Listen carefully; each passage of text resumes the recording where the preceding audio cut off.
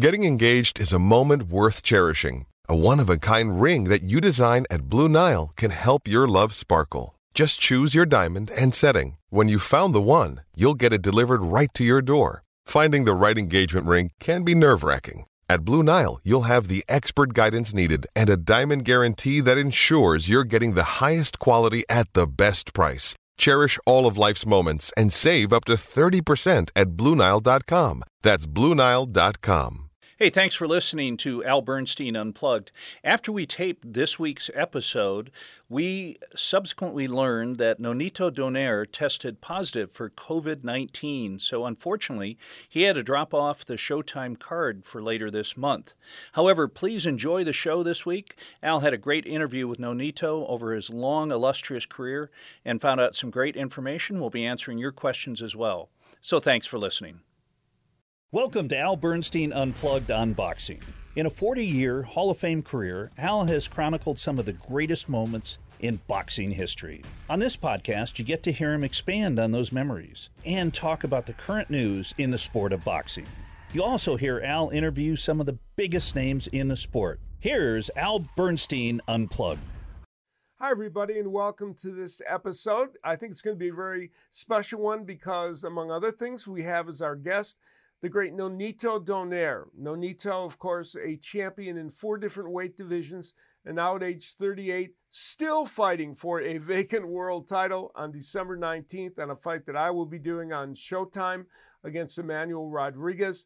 Of course, he's coming off that great performance against Naoya Inoue, in which he was just scintillating, even in losing. It was perhaps the fight of the year for 2019, and just an amazing effort by Nonito Donaire. We're going to get a chance to talk to him, and of course, we're going to answer all your questions. And to help me do that and chat about the world of boxing, my co-host, Mr. Trip Mitchell. Trip, how you doing?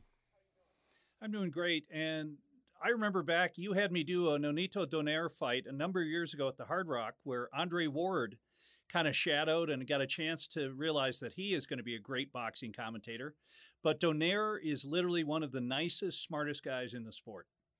Yeah, if you don't like Nonito Donaire, then you just don't like anybody, because he is a great, great guy. And that comes across in the interview that, that he did with me. If you've not heard Nonito in an extended interview format, you'll come away feeling just what Tripp said. He's just an excellent man, and has had an interesting career, that's for sure. But some ups, some downs, but mostly ups, and it's certainly a Hall of Fame career, to be sure. Well, one of the divisions now that seems to be just in the forefront are the welterweights. Yeah, and of course we're not too far removed from Errol Spence showing us against Danny Garcia that he is not in any way damaged by the car accident that he had, and he performed extraordinarily well in beating Danny Garcia, who himself is an excellent fighter.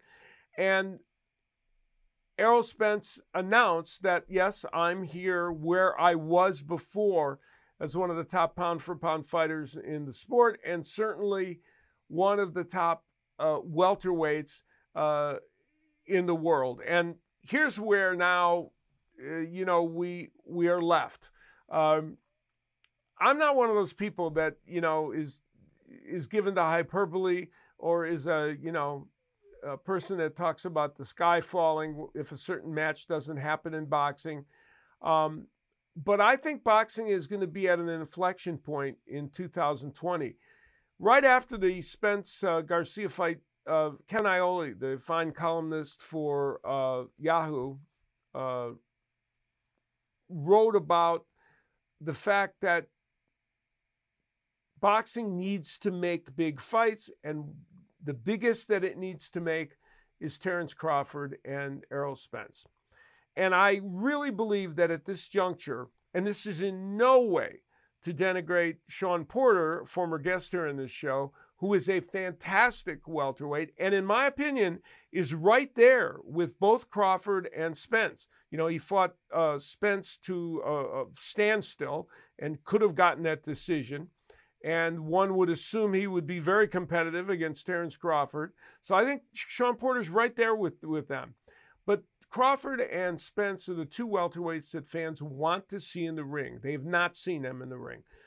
Terence Crawford, because they haven't been available to him, has not been able to fight the cream of the welterweight division. You know, the Thurmans, Garcias, Porters, Urdinas Ugas, Manny Pacquiao, Spence.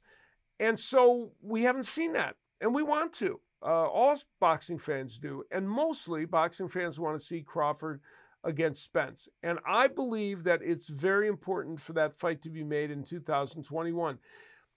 For the same reason it was important for Manny Pacquiao and Floyd Mayweather to be made, and why it hurt the sport that it wasn't made for so long.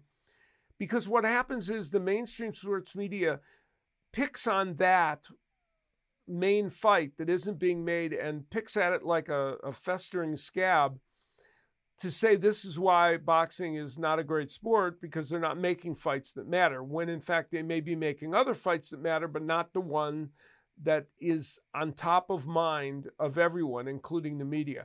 And that is one of the main reasons why Spence and Crawford needs to be made, and because the fans want to see it. And you know, I'm not going to be a nostalgic kind of guy and say, well, you know, it's like in the old days when they did it with Hagler, Leonard, Hearns, and Duran. They did, but forget that for a moment.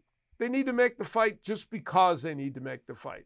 And it does do the sport well to make those kind of matches. So I hope that can get made. I know there are problems with networks, promoters, and other things. But, you know, they were able to get the Fury Wilder fight made with essentially similar personnel involved. And I believe it's important to make the Spence Crawford fight. All right, let's start with our questions. But first of all, I just have to say that you are a wordsmith. There's no question. The Festering Scabs would be the greatest name ever for a punk rock band. Yeah, exactly. That was a little graphic, wasn't it? Okay. Well, I don't know, but speaking of the welterweights, our question from RL Malprika: if you had to compare Errol Spence Jr. to a fighter from the past, who would it be? Oh, it's a good question. You know, look, it would have to be somebody lefty. It would have to be somebody who had a terrific jab, somebody who was a good body puncher, somebody who had high volume as part of their attack. And if I think back to somebody that fits all that description, it's a great, marvelous Marvin Hagler. Now, who of course fought at the middleweight division just above where Errol Spence fights. And, you know, Errol Spence hasn't yet attained the status of Marvin Hagler, though certainly he's one of the best pound-for-pound fighters in boxing today. Where he gets to ultimately on a plateau of greatness, we don't know. But clearly, Hagler reminds me, or Errol Spence reminds me of Marvin Hagler. And there's also the fact that they are laser focused when they get into a fight. And it's that kind of focus and that kind of competitiveness that allows them to win. So that would be the comparison I would make. We are going to chat now. We'll show you the interview that I did with Nonito Donaire. Nonito is fighting on December 19th against Emmanuel Rodriguez for a vacant bantamweight title, as he's moved down to bantamweight, which is very rare for a fighter who, at his age, he's now 38. And I'll be thrilled to call his fight on Showtime. And here's our chat with Nonito Donaire. Nonito, your performance against Naoya Inoue was nothing short of a revelation. You did not win the fight, but you did everything but win the fight and put yourself back on the boxing map in a huge way. You look like a rejuvenated fighter. Were you? I felt very good going to that fight. And as well as I think it was just the motivation. You know, there's a lot of motivation going into that fight, and just when you are inspired, you know, you can move mountains. It's just kind of that thing. you were, it wasn't, the performance in that fight was remarkable on many levels. One was the fact that you were able to sustain against somebody who is thought of as one of the most powerful punchers in the lower weight division. And your skill set was so excellent in that fight. So you had two things going at the same time that were pretty remarkable to fans. Again, we really, really focused on just putting out the best of everything, from speed and power, and just very confident going into that fight. And the thing about it is I've been doing this for quite some time, so the confidence level for me and fear factor is not there when it comes down to being inside that ring. It's my home for me. Well, you've had a remarkable career. Now you have a chance on December 19th against Rodriguez to win another world title at age 38. What would that mean to win yet another title at this point in your career?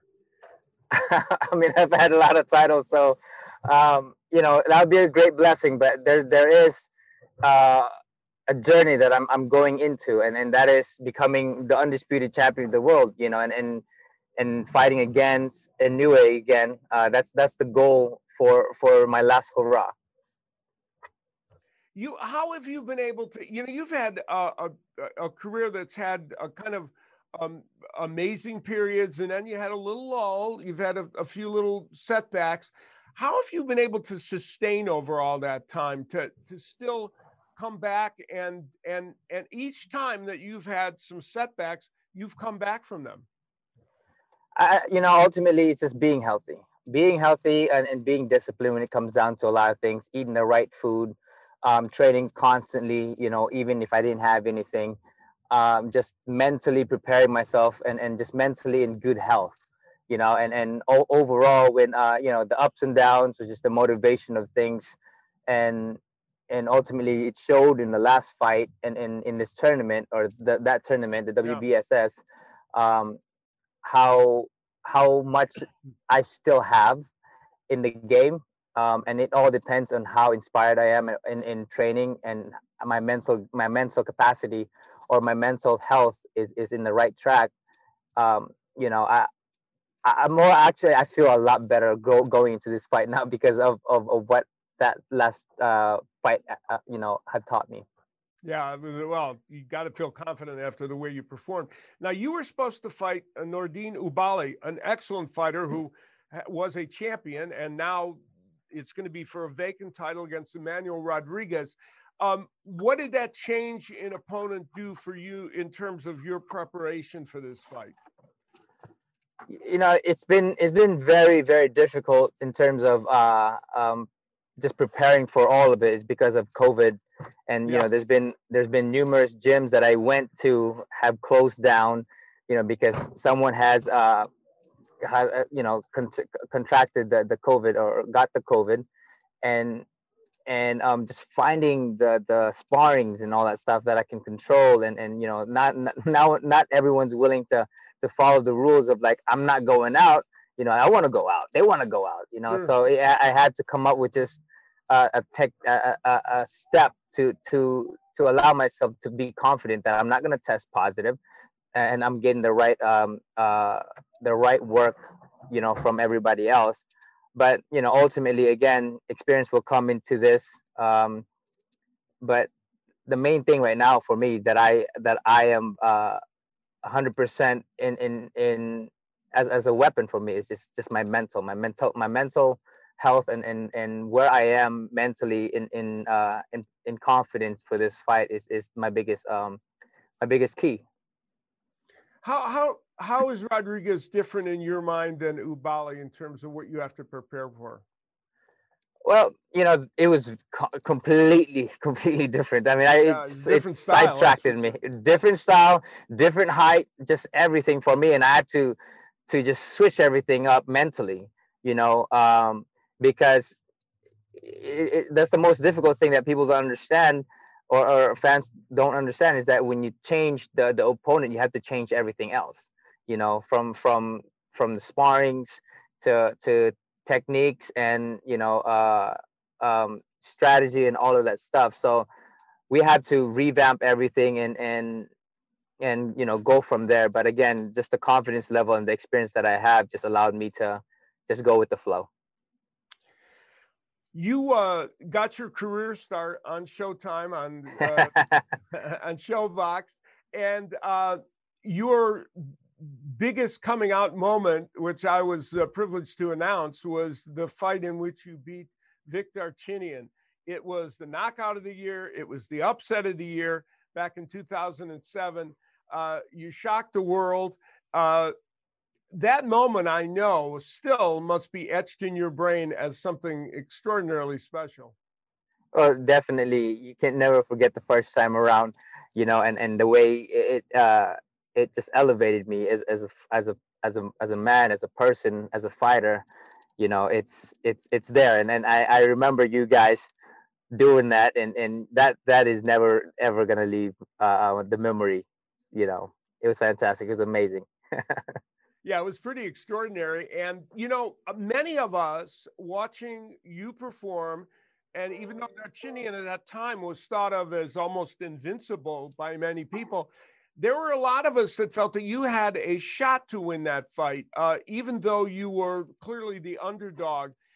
Did you sense that some of the boxing pundits were kind of thinking that you had a shot at that?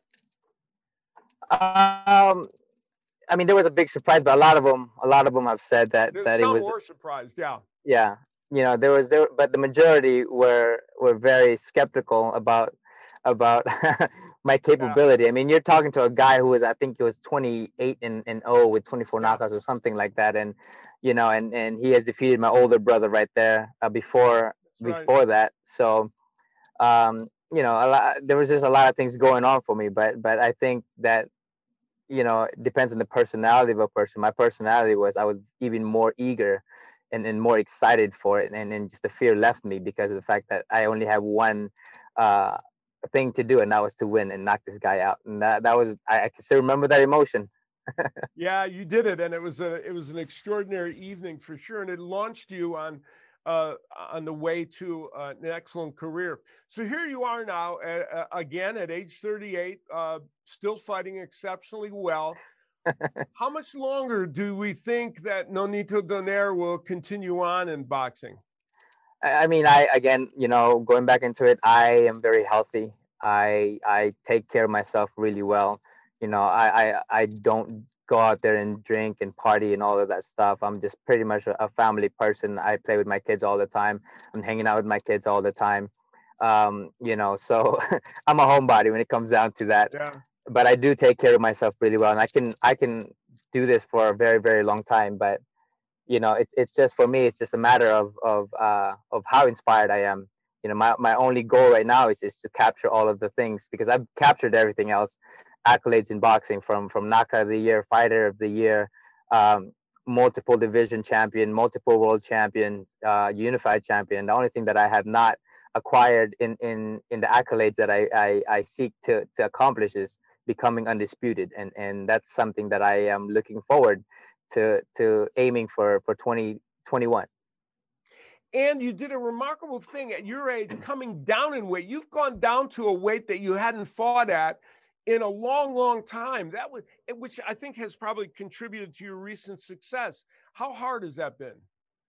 Actually, it was very easy for me to make the weight. I've always been the smaller person. I just always had, kind of figuring out that this is a better option for me to fighting bigger guys, more monetary value here, and more challenges here. So I've gone up in weight, up and down in weight.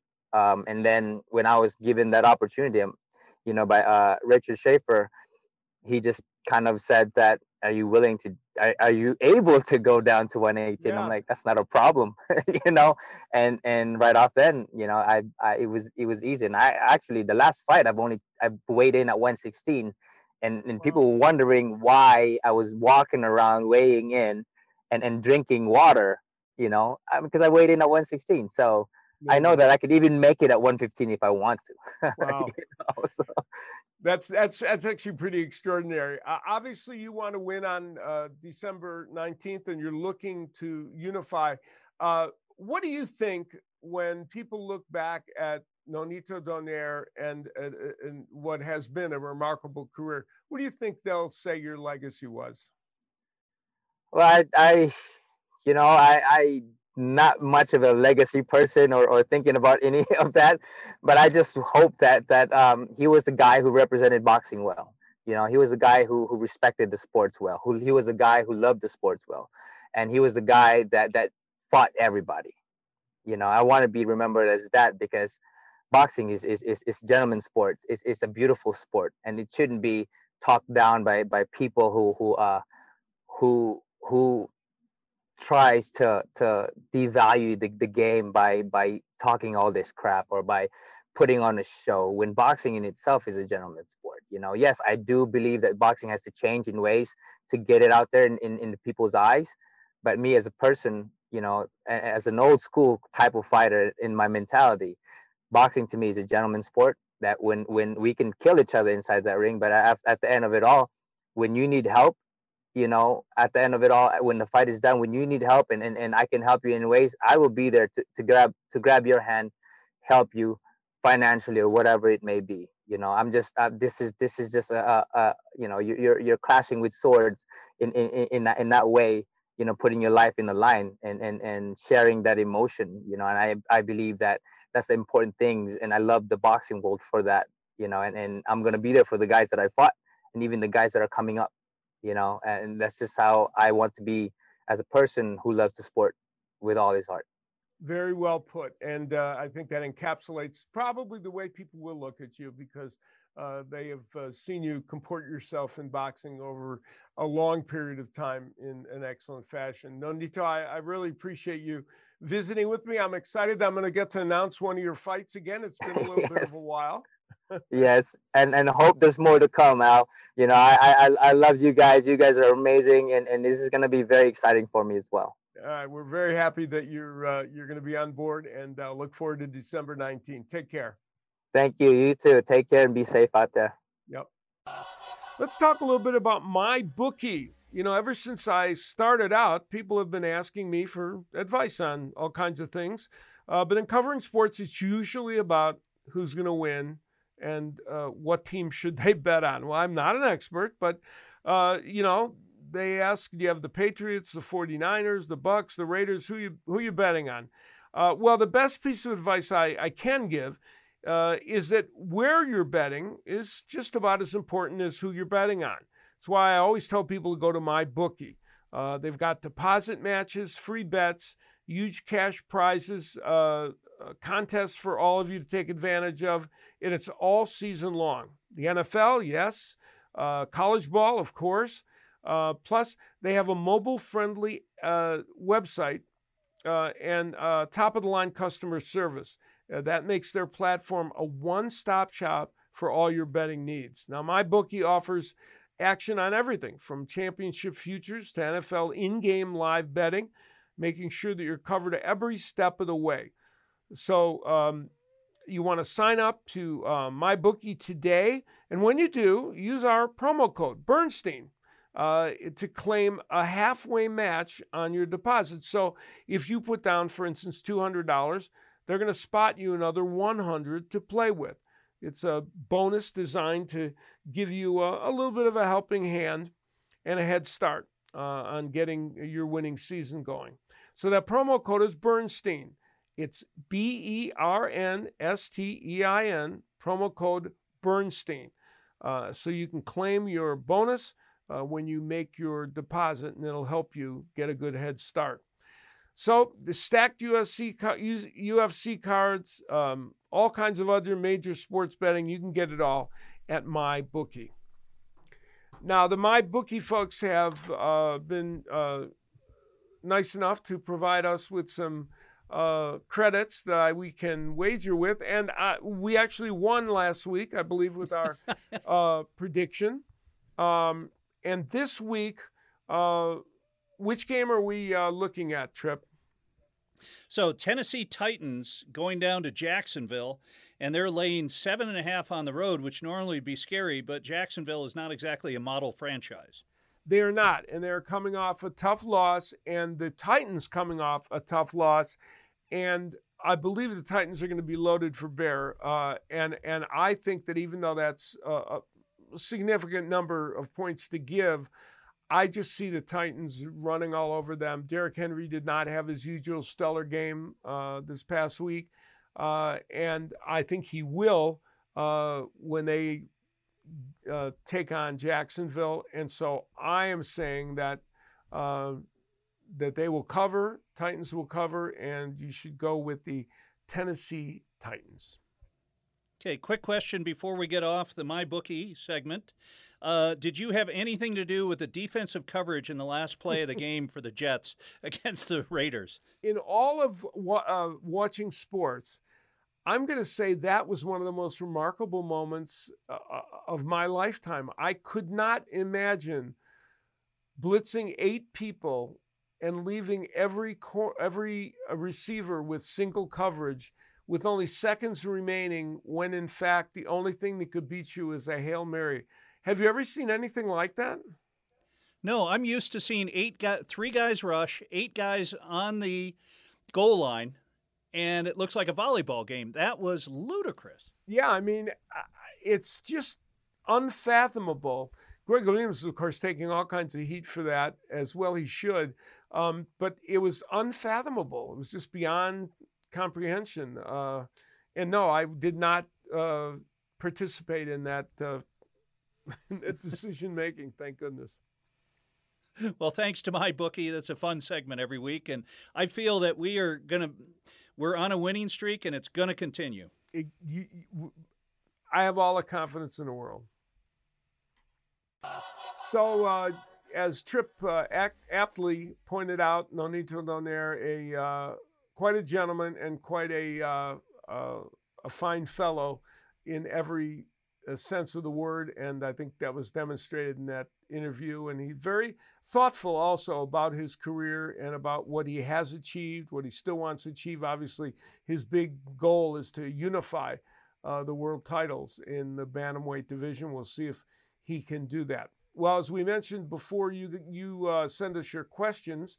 And Tripp, you are the keeper of the questions. What other questions do we have that are unanswered? Okay, well, there are a lot, but on this show, at least, we're going to start with Mike Hunt asked the questions. Was Castillo Corrales the greatest fight you've ever called? Yes, indeed. Jose Luis Castillo and Diego Corrales, no question, it was the best fight I ever called. And I did Hagler Hearns, but the reason I would put Castillo Corrales over that is it was Hagler Hearns times 3 because it went 9.5 rounds, longer than Hagler Hearns did. It was a fight that most boxing fans thought would be good, but it didn't resonate as a ticket seller. There were only about 5,000 fans in the Mandalay Bay Event Center in Las Vegas to see this fight.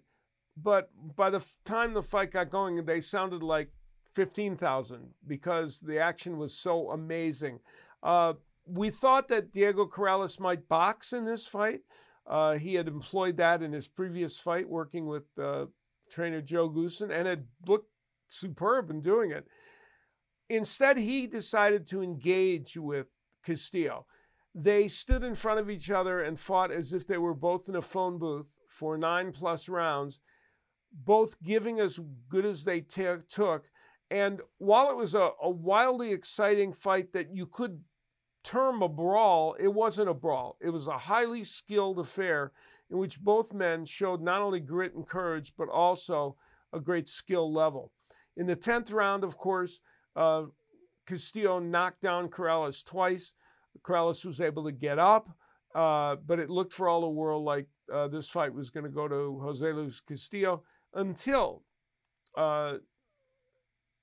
Corrales landed a really good right hand that turned everything around, and Castillo ultimately would be stopped with against the ropes, defenseless, and the referee, Tony Weeks, would come in and stop the fight.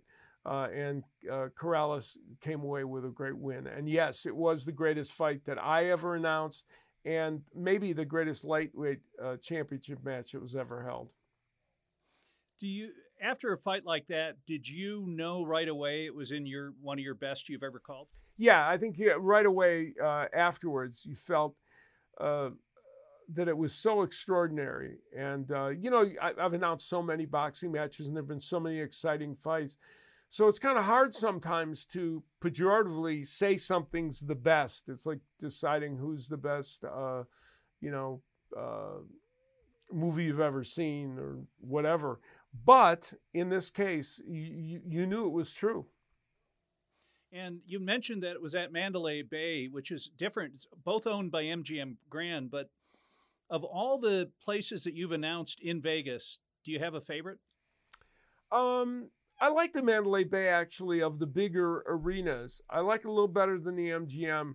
There's something that makes it feel a little bit more intimate. One of the great locations for boxing at the former Hard Rock was the Joint.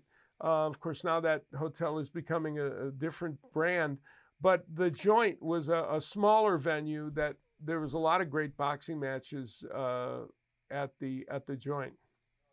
Yeah, Nonito Donaire fight that we were just talking about was there, and that was a lot of fun. And the Hilton was crazy many years. Yeah, that was a great location as well. So as we get to more questions, I've got to put on the keeper of the question glasses, which is frankly horrible. Let's talk about the big fella. Who would Fundora, the giant welterweight, fight next? Sebastian Fundora, who was the super welterweight 154-pounder, who just won on the undercard of Spence and Garcia. That weight division is so filled with great fighters. Jarrett Hurd, J. Rock Williams, Erickson Lubin, Tony Harrison, obviously Jermell Charlo, Brian Castano. The list goes on and on and on. There are so many great fighters in that weight division.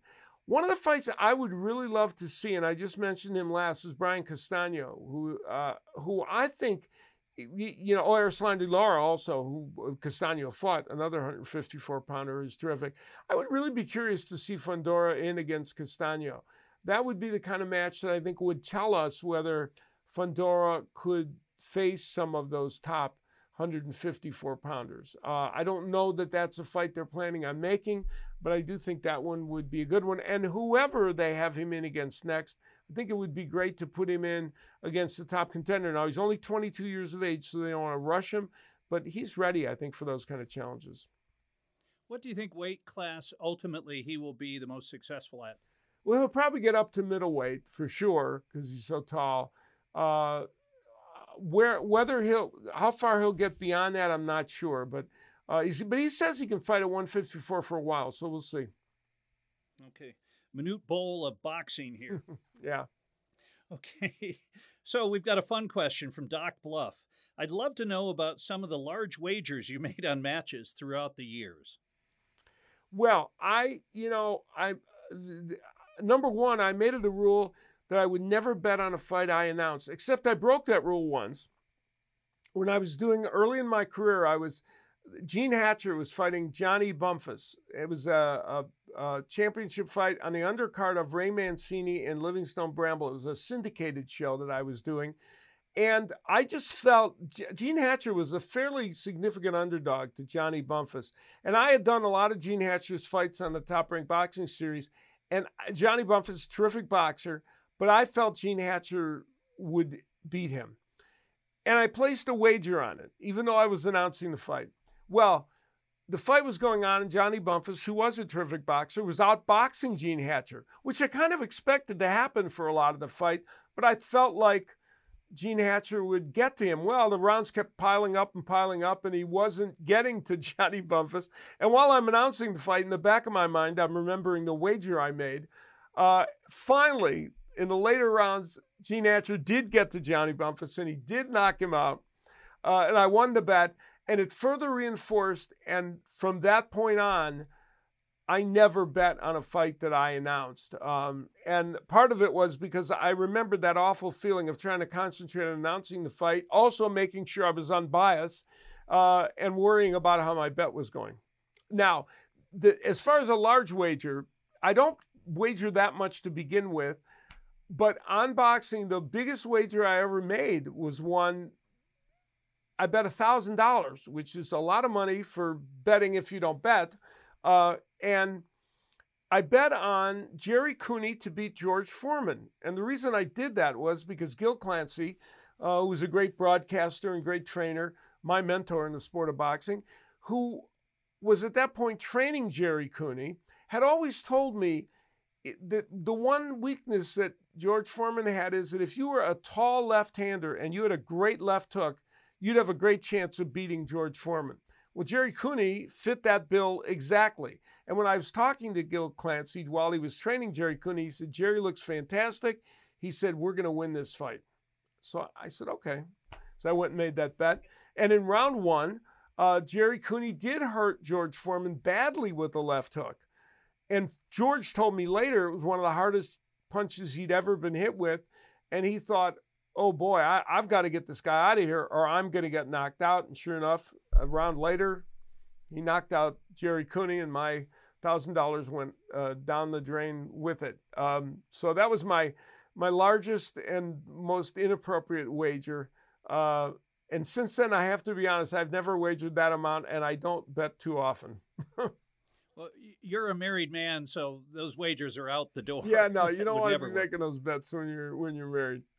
Too much you to knew explain. George Foreman throughout George Foreman's career. Why do you attribute the fact that he became really a different guy, just kind of a wonderful guy later on in his years? Well, I think that the young George Foreman had the same sense of humor as the older George Foreman.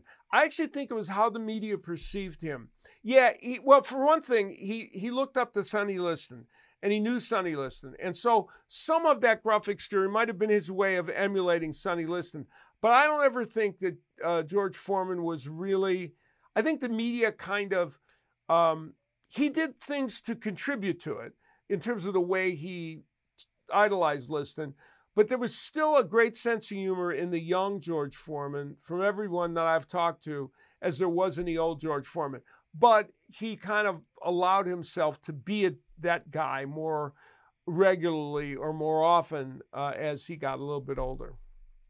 Well, and one of the richest boxers ever, thanks to the George Foreman grill. Yes, that's for sure. Well, how about the Al Bernstein grill? How did that work out? I don't think that's ever been marketed well. Okay. We've got a little switch up. Talking about music, Tommy Dees asked, who is the Muhammad Ali of male vocalists and the Lucia Riker of female vocalists? Okay. Tommy, by the way, a great sports writer down in Alabama. Terrific guy who knows all about all sports, including boxing, and he's a big music lover. So, and he has, I think Tommy has seen me perform up in Las Vegas once or twice. I'm not sure, but anyway, so yeah, this is one of those subjective kind of things that everybody has different lists. I'm not going to pick one. I'm going to pick three. So for the Lucia Riker part, I'm going to say I'm going to pick from three different genres. Ella Fitzgerald, the great jazz singer of years gone by. Barbra Streisand, who I think has the most amazing instrument. And Ann Wilson, the great rock singer of Heart, who I think is the best rock singer of all time. So I would pick her. Wow. And again, this is totally subjective, so everybody has their own list. And by the way, if you see this and you want to chime in with your list, send it to us on Twitter at Al Bernstein, and I'll be happy to look at it. For the Muhammad Ali of male vocalists, I'm gonna go with Sammy Davis Jr. as one of those people. Obviously, I like the Great American Songbook, and I like that genre. And I'm gonna go with Steve Perry from Journey, who was one of the great rock singers probably of all time. And for number three, I think I'm going to go with the great Otis Redding, who was one of the great blues artists of all time. So I could name 25 more, but that'll be I'll stick with that. Who's your favorite vocalist, Trip? Who do you like the best? Well, it's kind of shocking, but I during my selling T-shirt days, Heart's one of the band we work for, and Ann Wilson is amazing. And a couple years ago, when they did the Led Zeppelin tribute at the Kennedy Center, Ann and Nancy came on with some backing from one of the Foo Fighters and did Stairway to Heaven. And to look at Jimmy Plant and Robert Plant and Page crying during that performance was amazing. That was one of the great it's a great reference. That's one of the great moments of the Kennedy Center Honors, which is, that show is an amazing show every year. That's one of the great moments of the Kennedy Center Honors, and it's one of the great musical moments of all time, period. And you're right, when they cut away to the members of Led Zeppelin, and they were just in awe of what she did. So, yeah, that was pretty amazing. And then two bands out of Chicago, Styx and REO Speedwagon. Those guys could make, and it's the 70s music. It's classic rock, but hey, what the heck? No, we deserve it. Those are good choices. Yeah, it's very good. And, of current artists, I mean, I love a lot of the current artists. So went back and looked at some of them. But, the Lady Gagas of the world are pretty amazing, and there are many great artists today. So who's the best anthem you've ever rendition at a fight you've covered? Oh, at a fight, I'm going to say at a fight I've ever covered. Wow, that's a good question. Well, I better. One thing, when my wife sees this, I could be in trouble because her and her sister sang the anthem at the Vinny Pazienza Roy Jones Jr. match. So I better put her at the top of the list if I want to stay married. But there were a lot of great. I'll tell you what. One of the major fights, and I forget which one it was, Whitney Houston sang the anthem, and of course we all remember her great anthem at the Super Bowl. Well, the anthem she did in that particular fight was pretty amazing as well. Have you done the anthem at any fights that you've called? Not at fights I called. I've done it at some smaller fights. And around the United States. Of course, when I'm announcing it, it's hard to get up there and do it and come and sit down. So I haven't actually done that. And as you well know, my son Wes has done the anthem at a number of fights here in Las Vegas, including a number of the ones that we've had on Showtime. So it's a kind of a family affair. Well, we want to mention Tom Yankello. He does an amazing job. Yeah, Tom did a good job with Roy Jones Jr. at his exhibition with Mike Tyson. And Tom has his YouTube channel, World Class Boxing, which is a very good site. If you're an amateur boxer and you are someone who is involved in boxing, you want to go look at those videos because they're very educational. And even if you're just as a boxing fan, you can see in those videos, there's all kinds of things to glean from it. They're about styles and how different fighters fight, and it's a fun site. So go to Tom's World Class Boxing channel on YouTube, and you'll enjoy what you see. Now we have Lennox Lewis coming up our next time on our show, and I think you'll really enjoy the conversation I had with him. We talk a lot about his career and his approach to boxing, and I will say that, interviewing Nonito Donaire and then Lennox Lewis, I don't think you can interview two men who are better ambassadors for the sport of boxing, that's for sure. So you'll look forward to hearing from him. Well, my thanks to Nonito for joining us on this show. My thanks, as always, to Trip for his fine work. And my thanks to you for watching and listening, and also for sending us your questions. And we'll see you next time.